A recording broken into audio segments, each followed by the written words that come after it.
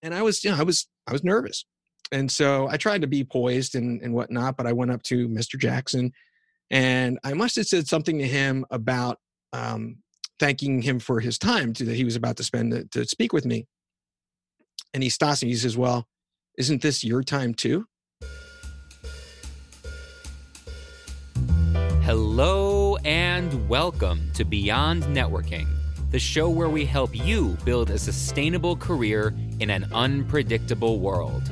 If you learn to weave a network of people who trust you, who feel heard, understood, and valued in your presence, there will always be someone willing to hire you, buy from you, or work with you. So, what are you waiting for? Let's go Beyond Networking. Well, hello, Brian Miller here. I'm really excited to bring you today's conversation. It's one of the most practical episodes in ages. We have a tendency on this podcast, well, I have a tendency, to talk about theory and mindset, which are really important, but we rarely dive into the weeds on just how to get stuff done. If career development is your jam, especially if you're a college student or young professional, or someone who works with college students or young professionals, you're really going to want to take notes here. First, a quick announcement. You're listening to a podcast. I know you already knew that, but if you're listening to a podcast, I bet you've thought about starting your own podcast. Maybe you've thought about what you would talk about or the format it would take, but something's stopping you. Perhaps it's the tech, which seems scary. Or maybe it's the voice in your head telling you that no one would want to listen to what you have to say, which is even scarier. It's time to set those fears aside and share your voice with the world. I've got a brand new accelerator course designed specifically to help you do that. It's called Launch Your Podcast in 7 Days, and it drops this Wednesday, July 1st. You'll get one short video every day for 7 straight days, each with a simple action step. And on day 7, your podcast will be live and in the world. Yep, it's true. No experience required, and you don't need to spend a single dollar on gear. If you can listen to this podcast, you can make your own, and you should. We need your perspective. We need your voice. It's time. Head to the show notes for this episode and click the appropriate link to be the first notified on Wednesday when the course goes live. Okay, on with the show. Today's guest is Matt Zinman. Matt is a personal success trainer, author of the new book Z-isms, and founder of the Internship Institute, which bridges the gap between education and employment. Matt's studied internships more than nearly anyone in the world from a practical standpoint. In this episode, we discuss earned confidence, how to prove yourself to yourself, the impact of the COVID-19 pandemic on internships and what students can do now, recognizing the flow of energy during interactions, gratitude as a daily practice, how to turn difficulties into opportunities, and that's just the first 20 minutes. You'll also learn about Matt's favorite career-building technique for young professionals, which he calls the informational interview. There's so much good stuff here, so let's get right to it. Please enjoy my conversation with Matt Zinman. All right, Matt, thank you so much for being here with me today. I really appreciate your time. Thanks for having me, Brian. It's great to be with you. Yeah, for sure. So let's start at the place I always like to start, which is if you're just meeting someone for the first time, and these days that might be virtually, but in a different time, in a different past, in a different future, it was out there in the real world. If you're just meeting someone for the first time and they ask, what do you do? What's your answer these days? I, at this very moment, would say I've just authored a book called Z-isms Insights to Live By. It's a personal development book. And then my day job is running a nonprofit called the Internship Institute, where we set up internships for employers. Great. Okay, so those are two very different things. So you've been running this Internship Institute for a long time, right? Yeah, about 15 years. Wow, 15 years. That's amazing. So I want to dig into that a lot. Before we get there, though, let me ask. So now you've got a book. So you've been an author, and is it your first book? It is. Congratulations. Thank you. That's If you don't count the internship books, which are more the workbooks and stuff, I'm just gonna, this has an ISBN number, so I'm just gonna, yes, sure. absolutely. Sure. Yeah, well, I all I can say to that is I vividly remember that smile that you have on your face right now that the book is actually done. Having gone through, for me, it took 3 years to write my first book, and I swore that my second one would take less time. It would be easier because I'd already gone through it. I'm already a year and a half into the second one. It's amazing how hard it is to write a book. So congratulations on that. It's relief. I don't know if it's a smile. It's kind of like behind this is the pain of it. Well said. But it's pain. It's pain worth going through, though. So where do you feel most at home these days when you're thinking about the nonprofit work with the Internship Institute? Do you now see yourself as a writer? Or like for me, when I finished my first book, I did not start seeing myself as a writer. I saw the writing process as a necessary evil to get my stuff out in that medium. Where are you with that? Right. Well, some of it is priority. Some of it's circumstantial. Right. So there's not a lot of internships happening right now. For example, I am doing quite a bit of trainings on virtual internships, which is something I've done for some time. So some employers, some of the associations are looking to me for that. But for the most part, I can only do one thing well at a time if you know your limits. So the book is really my priority right now. And I'm just enjoying the opportunity, like now being with you and being on the podcast and just having the opportunity to make an impact, aside from the book, with the nonprofit, as I'm sure, you're aware through your experience, it's a lot of kicking and scratching. There's nothing easy about making that kind of impact, although there's a lot to show for it. In this case, it's immediate, and I'm having a blast. That's great. So let's dig into the book then a little bit, and I'm going to come back because I really want to explore the Internship Institute.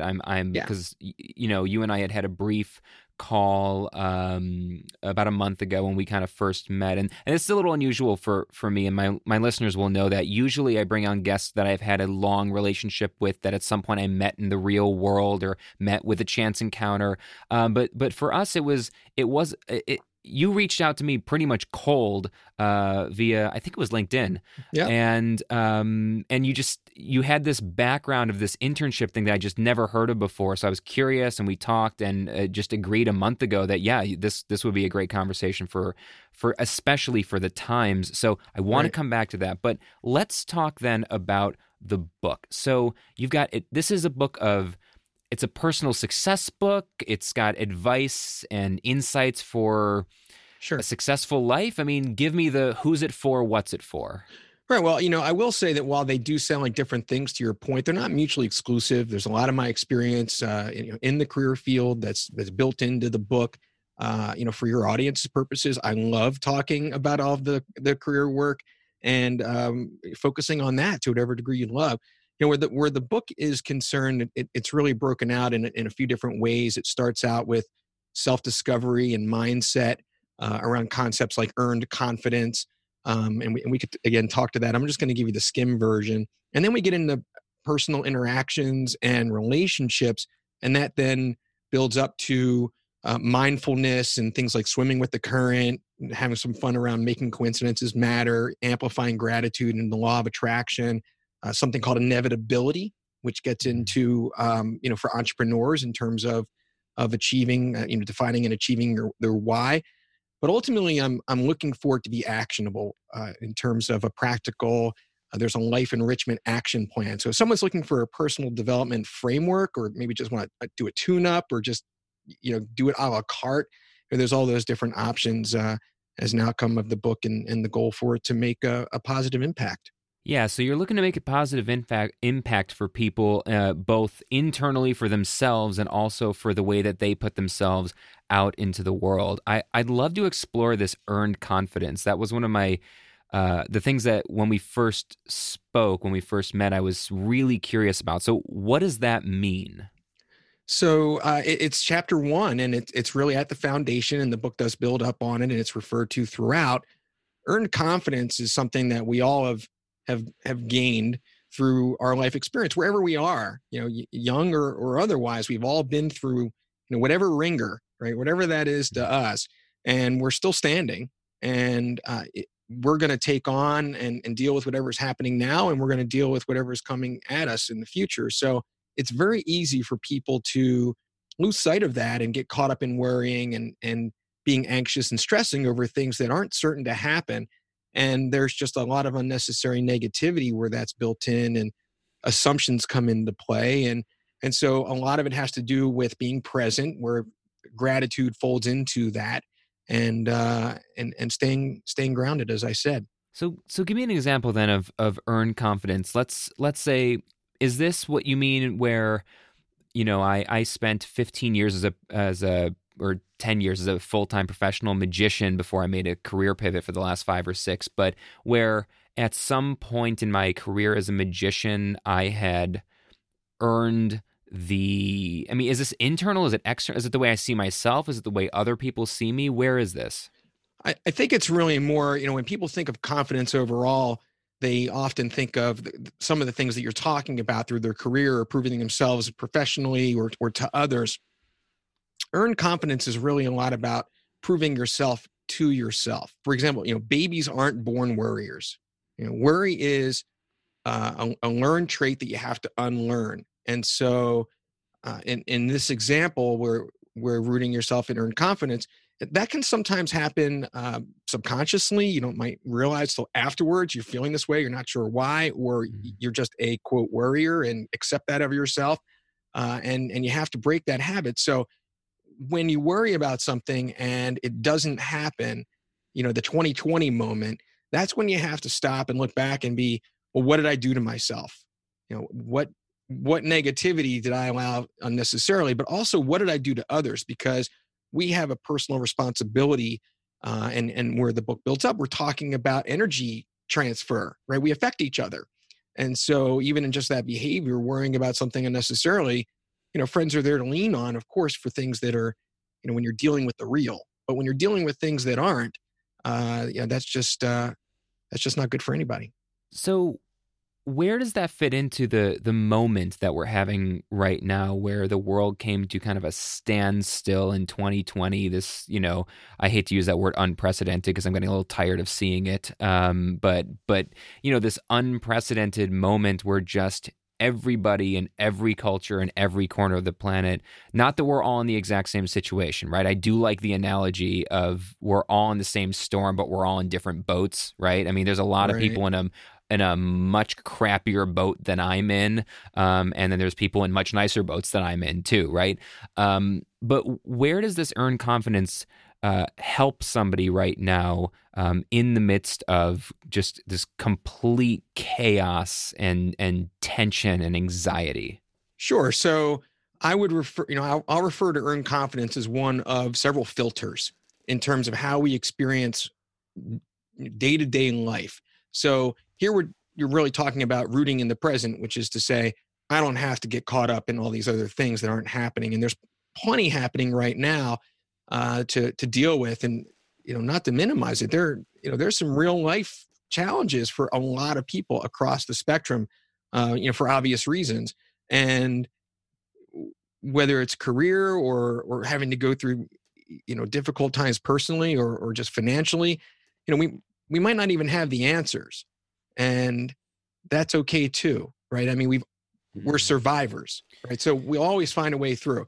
And when it comes to things like mood health, for example, which I think is another big issue for what you're talking about, because you're right, we're all out of our routines, and we're there's change doesn't come easy to anybody, right? So how do you create some structure? But anyone can attest, any given day you're like, the sun is out or it's raining on me, you're gonna have a very different perspective on things. And then there's perception itself, and all these things roll, fold in together. So for the fact that we have all of these moving parts, we forget that everything that we encounter, whether we're staying present or we're not in the best mood at any particular time or day, or maybe we're depressed for, clinically even, for the challenges that we're facing, that we are interpreting and assuming things that we encounter as the truth. And it's still just an interpretation. So part of that is I've got to give myself the benefit of the doubt. I'm being hard on myself about something. or I'm making an assumption, I'm letting that run with me, or I said something to somebody and I think lesser of myself, but it's not a certain thing that, right? You're not certain. So that's part of the earned confidence part as well. And then giving others the benefit of the doubt in interactions. So that's the short answer there. That just reminds me of one of my all-time favorite quotes, and I'm almost positive at some point 1 or 2 seasons ago I mentioned this, but I'll say it again, which is, we don't see things as they are. We see things as we are, right? Right. And that so often we can put all those insecurities and anxieties that we have in our own head, we put that on other people, we put that on situations, and it's really coming from inside of us. And and do you think a lot of that is coming from an insecurity, a lack of self-confidence, an unwillingness to recognize you have earned some level of confidence? I mean, where is that coming from? Well, I think that in one part, it can be in the given moment, right? We might be more in touch with our own confidence and our gratitude and being present at one time in a day, and then another, you're having some certain encounter. And remember, we're talking about energy transfer here. Okay, let's not minimize that, because we do affect each other, and it can be a real blind spot. Someone's coming at you a certain way, or you're not really processing it as well, but they're the ones having a bad day, but now it's kind of transferring on you. So you really just have to stay grounded and recognize that when you're in that moment, to this is practice, right? Just like anything else, and you have to fold it into your day. And I will still come back to gratitude as a fuel for that.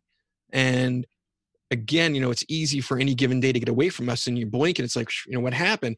You have to create triggers, like when you put your feet on the floor in the morning, just take a moment to experience that. Or, we have some fun around things like catching 11:11 on the clock. Well, okay, good. Stop what you're doing and just, so you have to, if you do those kinds of things, you set alerts on your phone 4 times a day to take 1 minute just to be grounded and root back into this.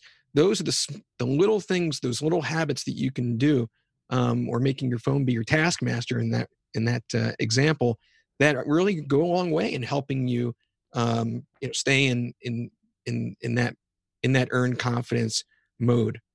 I love that gratitude as an active practice, and that I everybody could go back and re-listen to that last minute there, because I think there's something that you talk about very easily. I've learned over time, and so now I talk about easily in a way that I never used to be able to. But this idea that you can actually practice gratitude, and it's not just something that happens, that just happens to you, like, it doesn't have to just be something that happens to you randomly, or it hit you like a wave out of nowhere where now I feel gratitude. Like, those moments are great, but you can choose, like you said, to literally set an alarm and go, I'm going to practice gratitude at 9 a.m. and 1 p.m. and 10 p.m. every day for 1 minute. And It's amazing that, like, you keep talking about energy transfer, that not only do you transfer energy all the time to other people and they to you, but you can actually, like, transfer energy back into yourself in a different way, which is fascinating.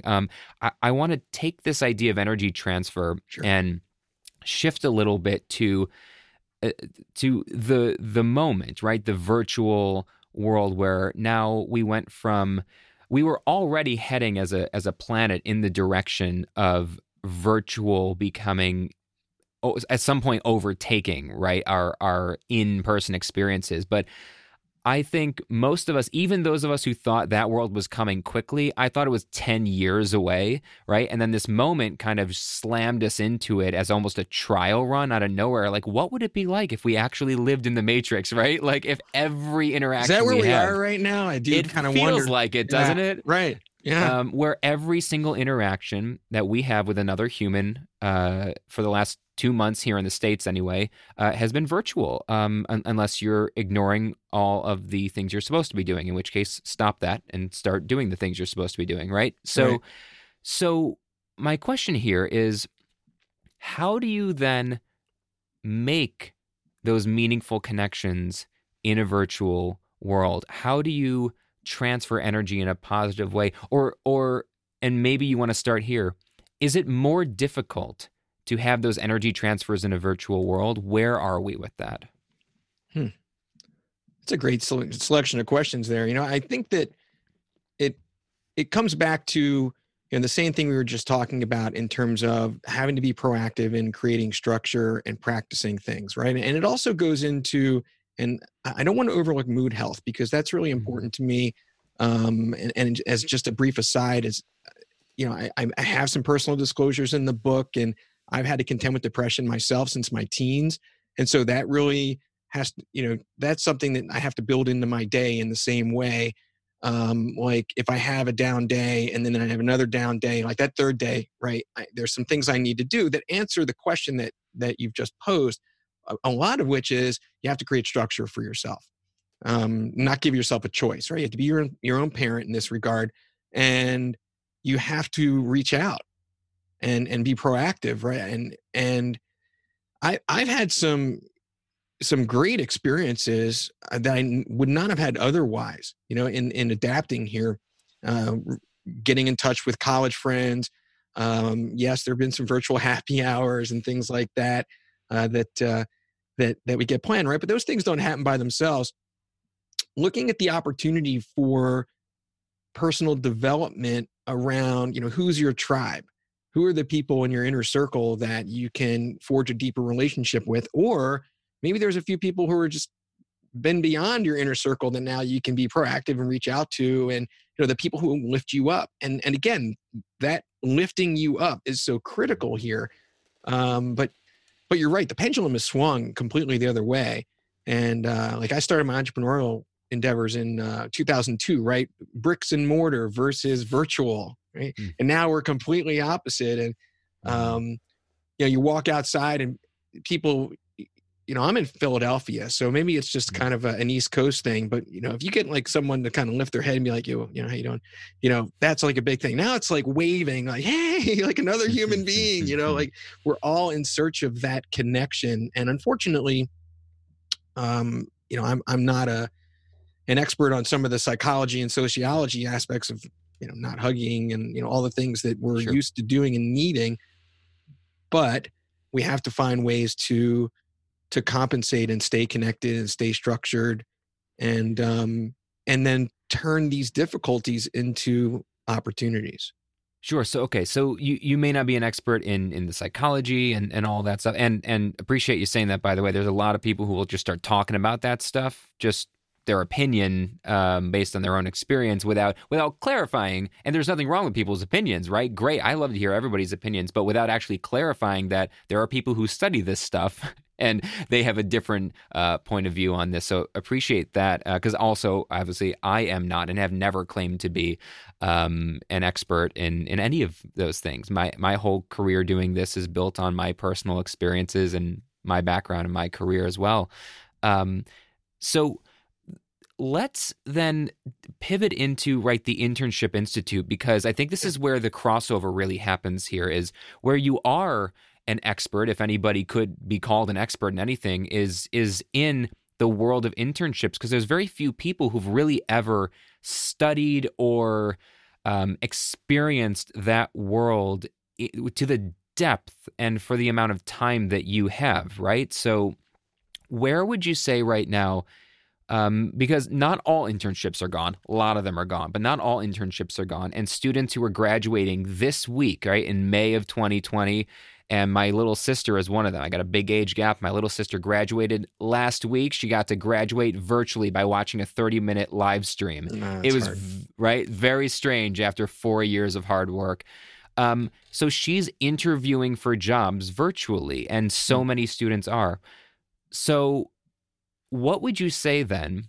What kind of advice maybe would you give somebody based on your experience with the internship world and organizations about interviewing and going through the job search process virtually? Is this actually better? Does it level the playing field in a way, or did it actually make the inequities even worse?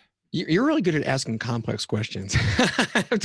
but You don't have to give a complex answer. No, I definitely, this is very close to, my heart and a lot of experience. You're right. I mean, in being in this space, and most jobs, in my understanding, I don't know the exact statistic, are gotten through networking. As opposed to throwing whatever you can against the wall for every internet job description you find, and writing personalized cover letters that maybe never are read. And there's a technique that I learned over the years that puts the control back into the hands of the job seeker. And this is not just for college students. This is for, I work in the internship space also with military vets in transition. And certainly, those in just a transition now. And this certainly, look at the numbers, right? The unemployment claims don't lie, right? There's a lot of people in this situation, and may or may not be aware of the informational interview. So I would like to spend a couple minutes maybe on this. And the technique really does start with LinkedIn, right? I'm obviously a proponent of LinkedIn. That's how you and I met. From a professional world standpoint, whoever's not on there, right? Who's not on LinkedIn, in the professional setting, right? This is how you're going to find the right people. This is how you get control over creating your own career and destiny and life by choice, as opposed to by chance. Who is, and the power isn't always in the hands of the employer either, right? This is everyone's life here. So what are you interested in doing? And what kind of exploration do you want to do, as challenging as it may be? You got to pay the bills too here, right? But the informational interview is really about reaching out to another human being. And it would be in the industry or someone who's well networked. Of course, this particularly works better for college students and veterans, although it's really not something that's often done. And just ask to have a conversation. And the point is not to bait and switch. You have to come in authentically. You're not looking like, oh, here's my resume. This is my real, and you know what? It might not be the right person or position or company for you either. So, what are you trying to get out of this? In the ideal situation, let's say that you are that college student, and you reach out, and I'm just going to get more specific just so it's brought a little bit more to life. Sure. My first career was public relations and marketing. So I worked in the agency space for a while. So let's say that you're professional services type business. I'll reach out to the head of an agency or someone in the upper ranks of management and say, I'm not sure if I'm interested in agency or government PR or maybe going in nonprofit or working for a company. Can I spend 15 minutes with you, ask you, what's it like working in an agency, right? Those kinds of things. Mm-hmm. And a few things can come of that, right? You've taken that step. Now you can, and again, I know we're talking virtual world here, so I have to mix the non-virtual and the virtual. But let's say that you are on site and that time is coming and you are, or not yet. And you say, well, when your office is reopened or now it's open, can I come in and job shadow? Like, and do it genuinely. Like, you really are interested in this company. You've now forged a connection and are genuinely interested in this relationship. Because why do it otherwise after that first step? Or if you get there, it's not for you. Maybe they can be a continual contact for you. Maybe they can recommend other people, right? Obviously, this is some networking 101. But in terms of this technique, now you're job shadowing. And let's say you go through that half day and you hear something about a project or some research, or you're keeping your ear open for something that you can volunteer to do afterwards. Intern, you're not interning yet, but hey, I really like this. This is great. Can I go research that? Whatever that is, volunteer to do it and then knock it out of the park. And then after you do that, you're a step closer. Now you've earned the internship or the job, or just the respect for them to feel better about recommending you to somebody. That doesn't take a lot of effort. And if you do reach out and someone doesn't get back to you, or you do reach out and they say no, it's their loss. You got to value yourself here too. Yeah. So I do have a couple, so you hear where I'm going with this. And I do have a couple sites that are public service of the nonprofit. If I may mention, one is studentsteps.org. And there's another. What was that? One more time. Sure. Thank you. Studentsteps.org. And the other is vetsteps.org. And they're similar sites. The veteran site has some exclusive resources, but basically it takes you through this, and there are free downloads there with sample questions you'd ask in an informational interview, literally what you plug and play, and a LinkedIn introduction, just to make it as easy as possible. And just keep doing that, and you'll find your way to where you belong, even if you don't know it right now. This is great. So I mean, I rarely get something. We deal with a lot of mindset. Most podcasts do, right? We deal with a lot of mindset and a lot of top level stuff, but I rarely get something that's really as specific, detailed, action oriented as what you just laid out there. I hope everybody's able to listen to that like over and over and over again. That is some of the most practical, actionable advice you could get right now for building a sustainable career in an increasingly unpredictable world. And I love that. I used to recommend and still recommend along the similar lines of that, not nearly as heavy as what you just described, but just to get on the radar of those kind of people.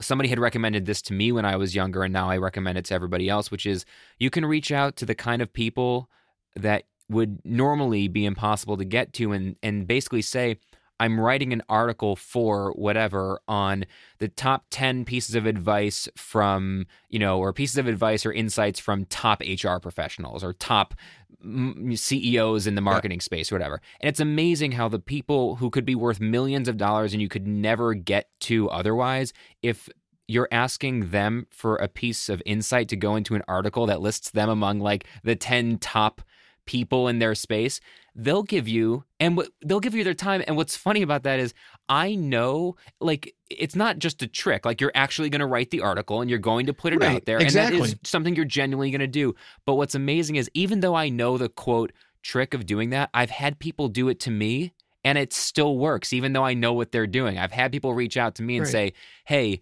I'm writing an article, I'm making a YouTube video, whatever, on, insights from, top speakers in whatever space. Are you willing to give me 10 minutes of your time to chat? And even though I know they're doing that, I still say yes. You can't help it because you respect the initiative that they're taking. Absolutely. Who does that, right? I talk about the informational interview quite a bit, and then I'll talk to professionals. No one ever calls me with that, right? Yeah. Hopefully, you have to follow through. And that's also the challenge on the college front, too. And there's a whole soapbox there, but the students are, not told to do this and not necessarily guided to do this. And there's no placement for the most part at the colleges and universities. So it's very random. And these are people's lives, right? You just paid $100,000 and went into debt for a degree. All right, I'm on the soapbox. Yeah, no, that's okay. Like, I like this is a soapbox that's worth being on right now, though, because so many of my listeners are in the career center space because those are a lot of the folks that book me to come in to speak to their students and work with them. And what I see when I go in there is, by and large, really, really passionate people who work in that space, who really care about their students, who aren't always given the resources to actually execute. And sometimes they get really creative, and that's how they end up reaching out to people like me who have like an entertainment background. Like, can you come in and help us get this message we're trying to get across, but do it in a fun way? And so let me ask you this then. I know you have a lot of experience working kind of with and in tandem with those sorts of programs on college campuses. What are some of the biggest misconceptions that you think students end up with over the course of their college career about career building, right? What are the misconceptions students end up with, maybe by accident, about building a career? Well, for one, I want to reinforce what you said is a gross understatement. The career centers are completely under-resourced for the most part, unless it's a built-in situation like a co-op school, which is a rarity. And often the career centers are under student services and seen as overhead instead of under academic affairs. There's just not enough of them go around, and the students aren't necessarily told that they have to. There's no requirement for them to go in there. So a lot of the career centers are just trying to get the students to participate. That's the big thing. But on these fairs, will they come?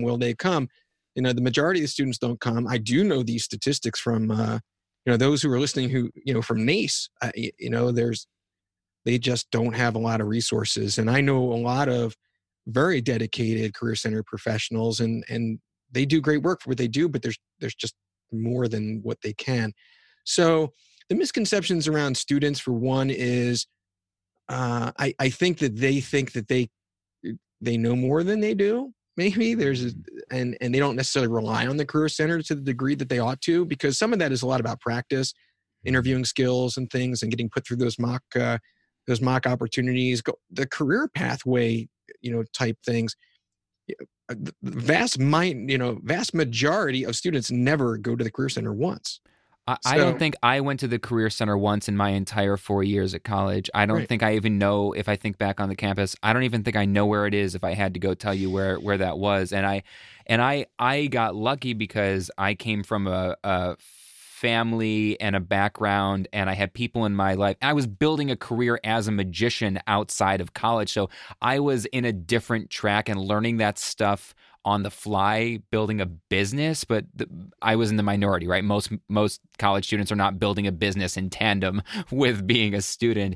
And even I, thinking back with how much I needed to learn how to pitch clients, which is similar to interviewing skills and stuff like that, I could have used, I probably could have exploded my career 5 years faster than I did out of college as a magician if I had been able to take advantage of that. And my school has the resource. Like, I went to a school that has, I have no doubt that the Career Center people that are from my campus, like that are listening to this, that are still connected with me, they have their head in their hands right now, just going, how did someone like Brian not know that we were here? But I think that happens all the time, right?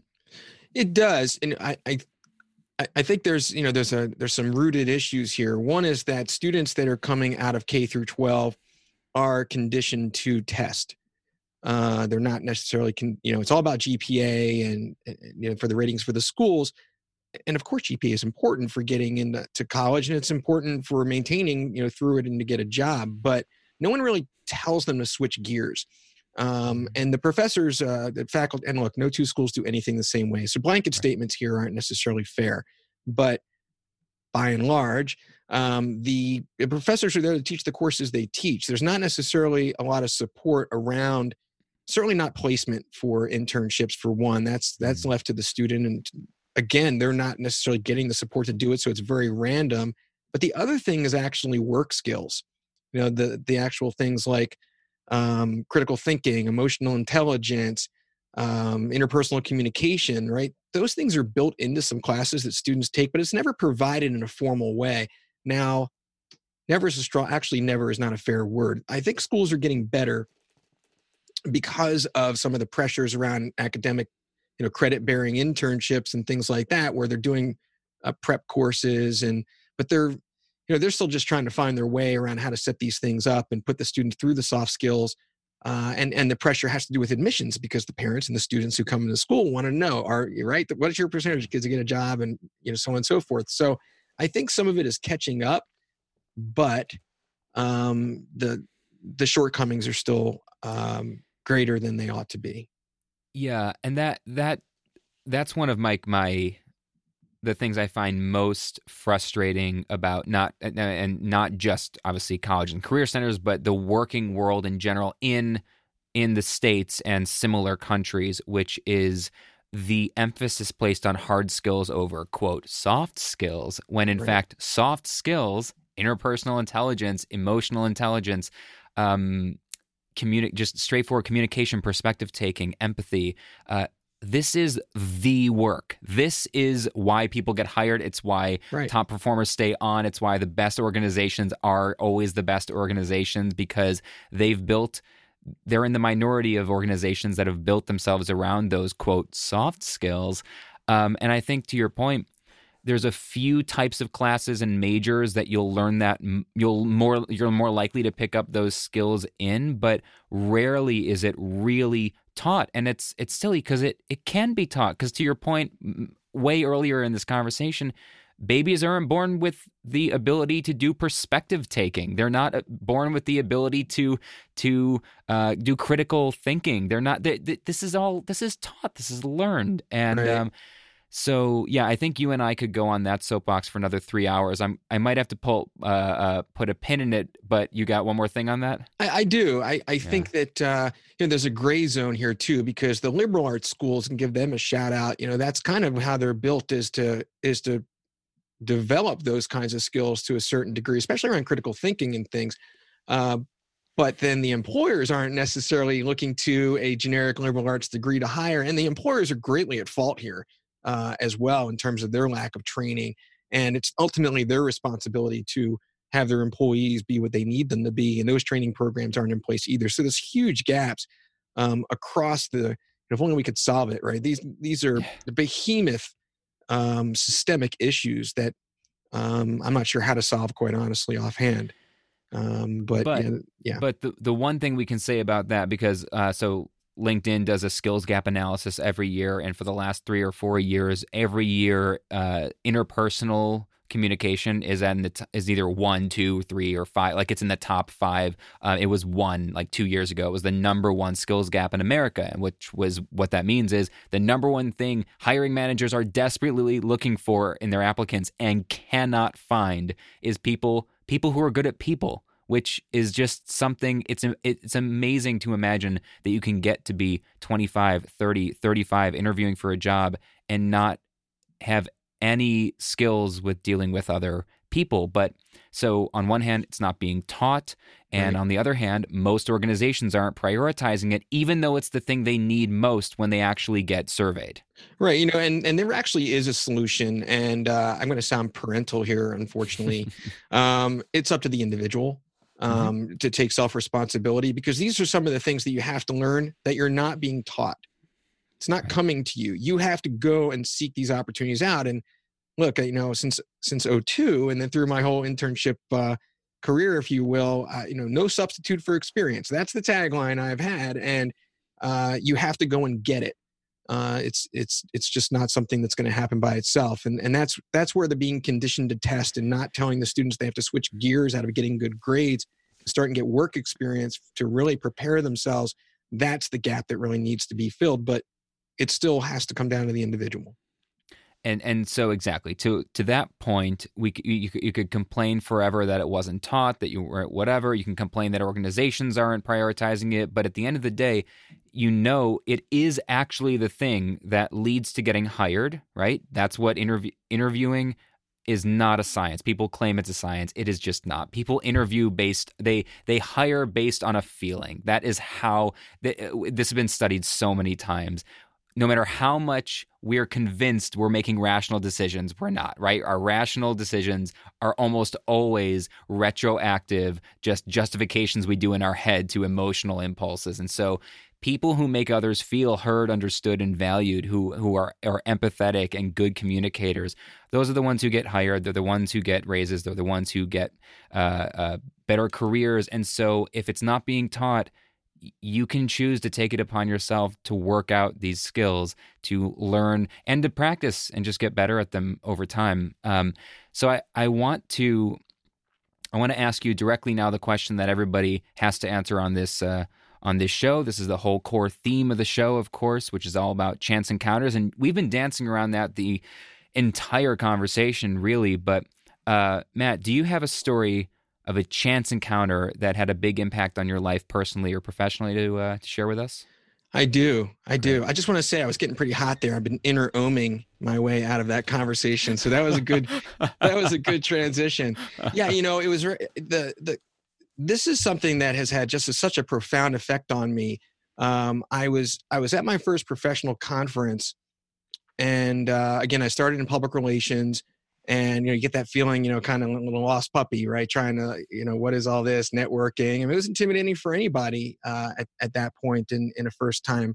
And I went to one of the main lectures at the conference. This guy had a great reputation. His name was Patrick J. Jackson Jr. And he followed through on his billing. He, was standing room only. He was extremely, I mean, I couldn't tell you exactly the topic he talked to now. We're talking 30 years ago, but, just to say how profound it is, right, to talk about it to this day. And so afterwards, for whatever reason, I decided to do the meet and greet and go and talk to him. And, 3 or 4 people back in line. And that was like that moment I was unexpectedly, like my heart started pounding. Like I don't know if I ever experienced, like, I don't know if I'd been pulled over by a police officer at that point in my driving life, but that's the feeling, right? So as you're getting closer, it just got more pronounced. And I was nervous. And so I tried to be poised and whatnot, but I went up to Mr. Jackson and I must have said something to him about um, thanking him for his time that he was about to spend to speak with me. And he stops me. He says, "Well, isn't this your time too?" Hmm. I was like, yeah. And so I acknowledged, that this is also, my time and his time. And he says, "Well, I don't see why my time is more important than yours. What's your question?" And I just was blown away. I mean, I honestly, shakes me to this day. And I've been paying that forward, with a lot of heartfelt joy, knowing that how that made me feel to be able to say that to other people who might be valuing themselves less than me in some way. I mean, why is anybody more important than anybody else? And he, had that humility and grace about him that um, you know, I wish I could tell him he had that much of an impact on me, but I'm happy to share it here. That's such a good line. It's such a good point. It's such a good life philosophy, a mindset. Yeah, that's so interesting. It makes me think of all the times that I've reached out to, quote, important people, and they've agreed, like, to come on my podcast or to have a conversation or to give me, 5 minutes to ask them a question or whatever. And how, the instinct is to go, "Thank you so much. I know how busy you are. Thank you, Mr. Important Person, for your time." And how I can literally think of probably only one person ever who made me feel, who was that important and made me feel like I was equally important. And he's, become a hero and a mentor and someone that's stayed in my Right. life for, Right. And it's so profound, right? To Yeah. your question. It's also a good reminder to go back to the informational interview and remind Yeah. yourself that, whoever it is you're asking for time, of course you respect them and you have, you're grateful for them saying yes to, and respect the fact if they say no for whatever reason that is and not take it personally. But if it's an ego thing, then that's their ego. It doesn't mean that yours has to take the hit. So it's just about self-respect in that moment. And, that was an early lesson I have to thank Pat for. That's great. Thank you for sharing that. So we're going to bring this on into towards the end here. I've been on this track for the last year and a half or so about the role of luck in success. And you brought something up earlier, and I had to bite my tongue from getting into this part of the conversation. I don't mean bite my tongue in terms of I disagree with you. Yeah, no. I just realized as I said that was really not the right phrase. I had to hold off from diving into this part of the conversation because I didn't want to derail what we were talking about then. Sure. But you brought up the fact that there are these things that you can do to, instead of just waiting, hoping that the right opportunity will come along, that you can actually take control of your own life, your destiny, I think you said. Sure. And so first, straightforward, just this is basically a yes or no question. Do you believe in luck? No. Why?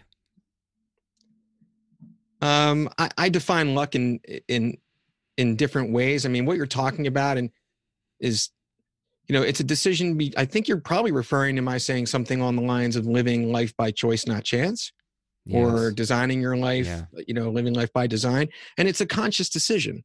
It's a conscious action, right? And that's where that action comes in. So when we're talking about things, I think you're coming down to some values here. So it might ask the question, well, do you live to work or do you work to live? Right? What's important to you? Those are some of the things at the foundation of this question. And then in defining it differently, I really lean more toward energy. I lean more toward gratitude. I do believe in the law of attraction. I do believe that what we expect tends to happen. I think worrying is one of the worst things you could possibly do for yourself in that regard, or in impacting others.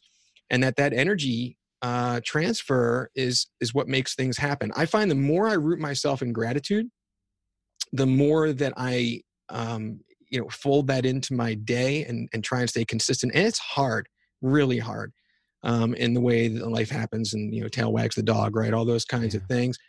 But to just try and take care of myself and stay in the flow, I start finding things like more coincidences happen, right? That's kind of where luck starts. You think, oh, it's luck. No, I think it's more about somewhat of what you're putting out there, some of what you're open to, some of what you expect in that regard, but it's all still an intentional occurrence. And because it's intentional, that for me knocks luck out of the equation, because I think luck is not seen as intentional. Great. You're one of the only people who's ever answered no to that question. That's why I had a look of curiosity to see where you were going to go with that. Very cool. Thanks. All right. So let's bring this on into the actual final question I usually ask. And before we do that, Matt, where should we go find you? Where should folks who want to know more about you or your work, your book, obviously, and we'll have all the links that you're about to say in the show notes so people don't have to memorize anything. Perfect. Well, the book is Z-isms, Insights to Live By. Again, it's not, although I have an affinity for the Z, that whole thing with my last name, it's really more about those insights everybody has.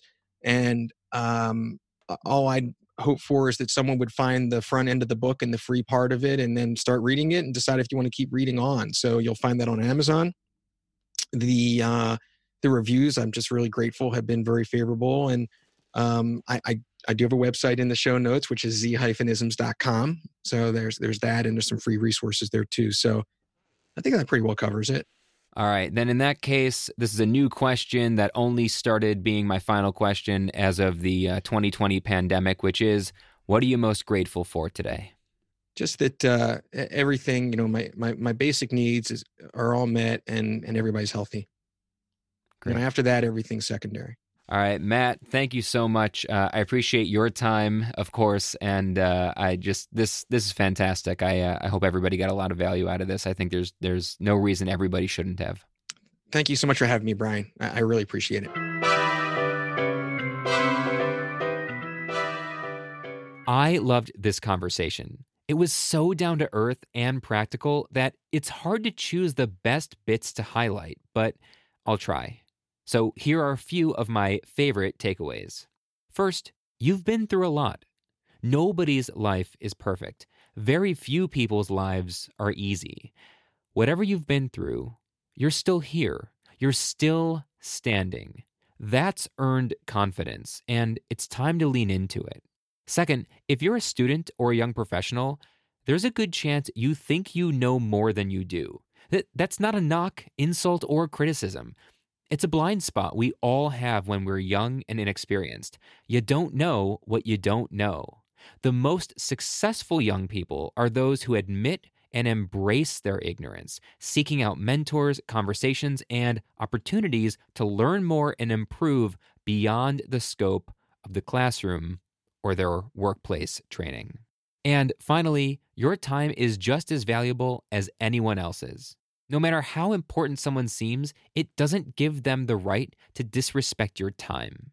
We've all got the same amount per day, and when it's gone, it's gone. Treat your own time with as much respect as anyone else's, and don't let anyone else treat yours as if it's worth less.